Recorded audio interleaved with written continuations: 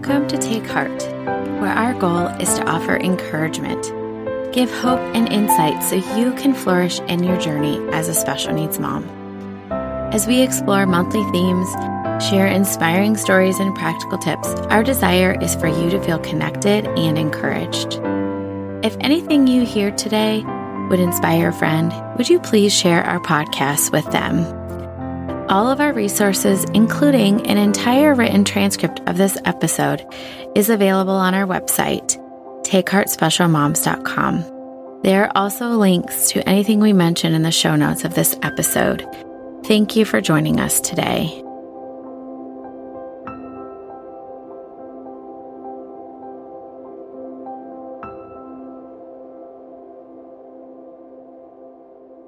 Hello there, it's Carrie M. Holt today. For those of you who are listening for the first time, welcome. This month we are talking about identity, and I am going to start with a story because stories are my favorite. This one just so happens to perfectly match with the theme for this month, and it's from Max Lucado's children's book entitled You Are Special. So let me give you a little bit of background about the story.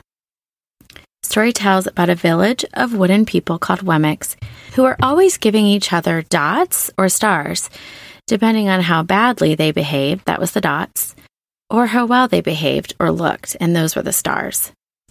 The main character, Punchinello, really struggles with this because he's always getting a lot of dots. There are a lot of things he can't do well, and his paint is always chipped. Then one day he meets a character named Lucia. She doesn't have any stickers, dots, or stars on her body, and he is amazed by her joy. Her secret is that every day she goes to spend time with their creator, who is Eli the woodcarver. So he decides to go too, and I'm going to pick up where Punchinello walks into Eli's woodcarving shop. Punchinello, how good to see you. Come and let me have a look at you. Punchinello turned slowly and looked at the large bearded craftsman. You know my name? The little Wemmick asked. Of course I do. I made you. Eli stooped down and picked him up and set him on the bench. The maker spoke thoughtfully as he looked at the gray dots. Looks like you've been given some bad marks. I didn't mean to, Eli. I really tried hard. Oh, you don't have to defend yourself to me, child. I don't care what the other Wemmicks think. You don't? No, and you shouldn't either. Who are they to give stars or dots? They're Wemmicks just like you. What they think doesn't matter, Punchinello. All that matters is what I think, and I think you are pretty special. Punchinello laughed. Me special? Why? I can't walk fast. I can't jump. My paint is peeling. Why do I matter to you? Eli looked at Punchinello and spoke very slowly. Because you're mine. That's why you matter to me. Punchinello had never had anyone look at him like this, much less his maker. He didn't know what to say. Every day, I'd been hoping you'd come, Eli explained. I came because I met someone who had no marks. Why don't the stickers stay on her? The maker spoke softly. Because she has decided that what I think is more important than what they think. The stickers only stick if you let them. What? The stickers only stick if they matter to you. The more you trust my love, the less you care about their stickers. So in this book, Punchinello is really struggling with finding his identity.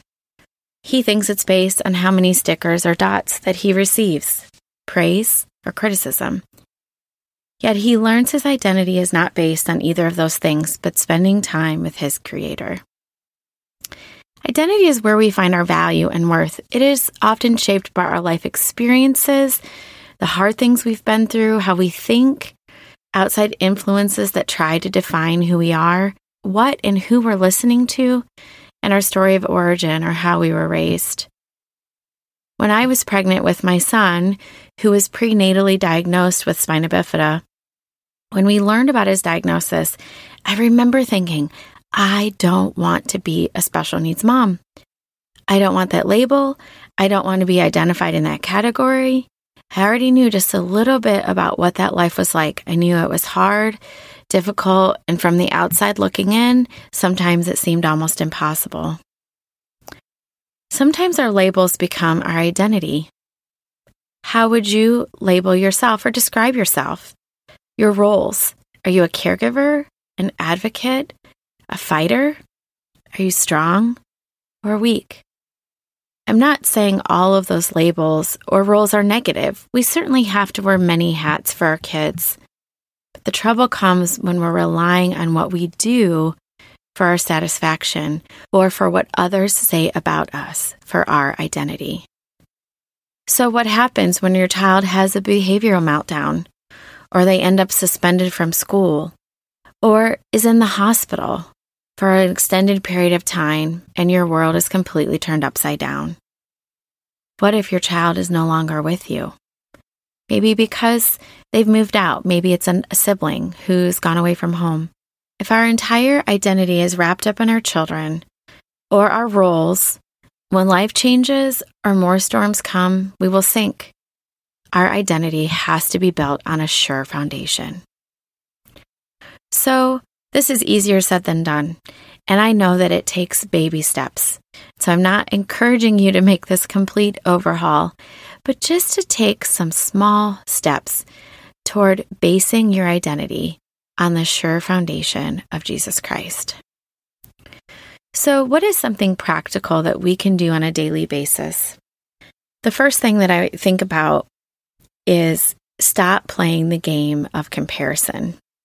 It's one we can't win. In our fictional story, Punchinello only felt good when others were giving him stars. Then he felt badly when he was receiving dots. Whether we are elevating ourselves because we think we're better than others or we're doing life correctly, or we're berating ourselves because we think we're doing it wrong, both are pride because the focus is on ourselves. There's a verse in 2 Corinthians 10:12 where Paul talks about classifying, comparing, and measuring ourselves by one another.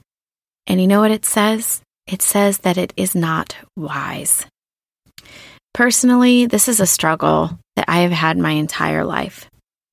Often in my mind, I'm comparing or classifying myself. Am I measuring up to what another person looks like, what they're doing?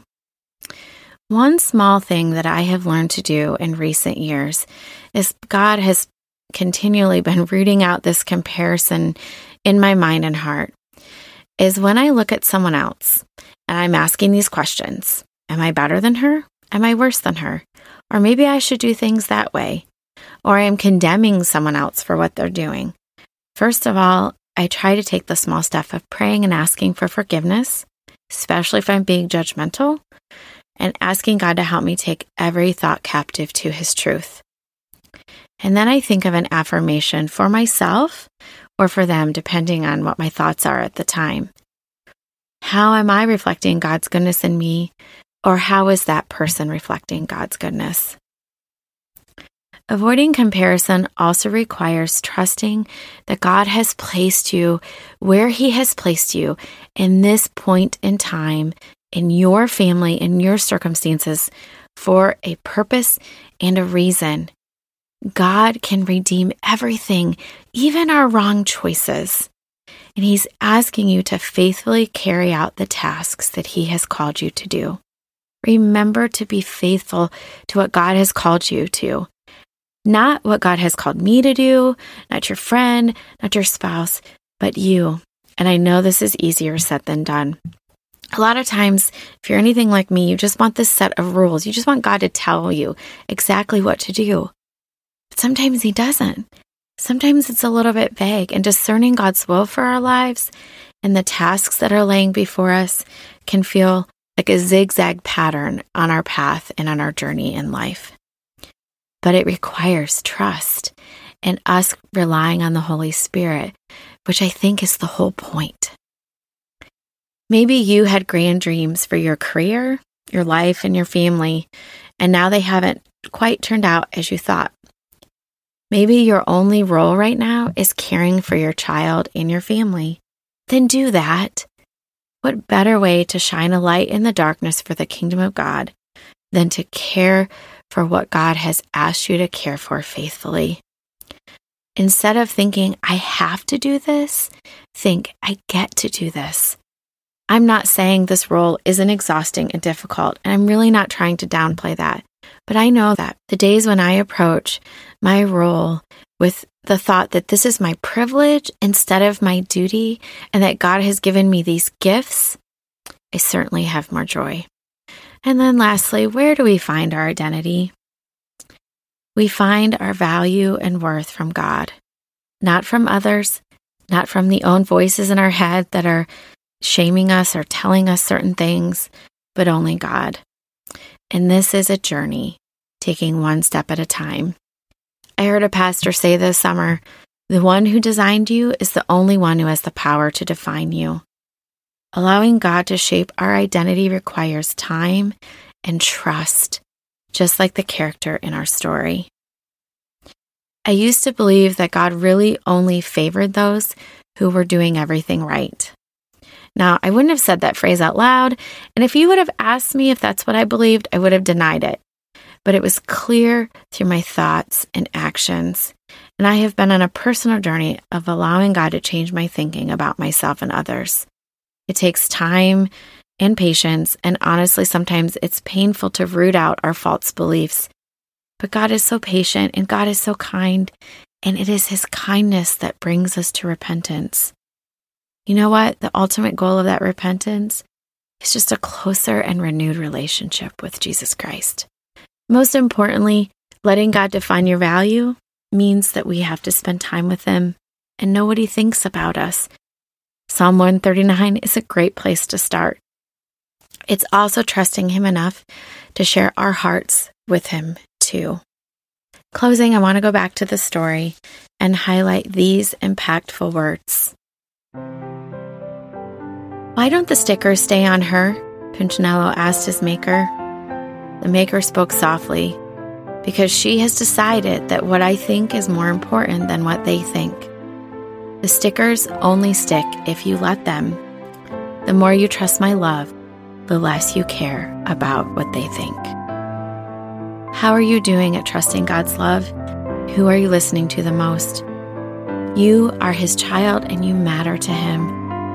The more you spend time with the person who gave His life for your redemption, the less you will care about what others think, and you will begin to understand your true value and have an identity that is founded on the rock of Jesus Christ. Isaiah 43:31 says this, He who created you, O Jacob, He who formed you, O Israel, fear not, for I have redeemed you. I have called you by name. You are mine.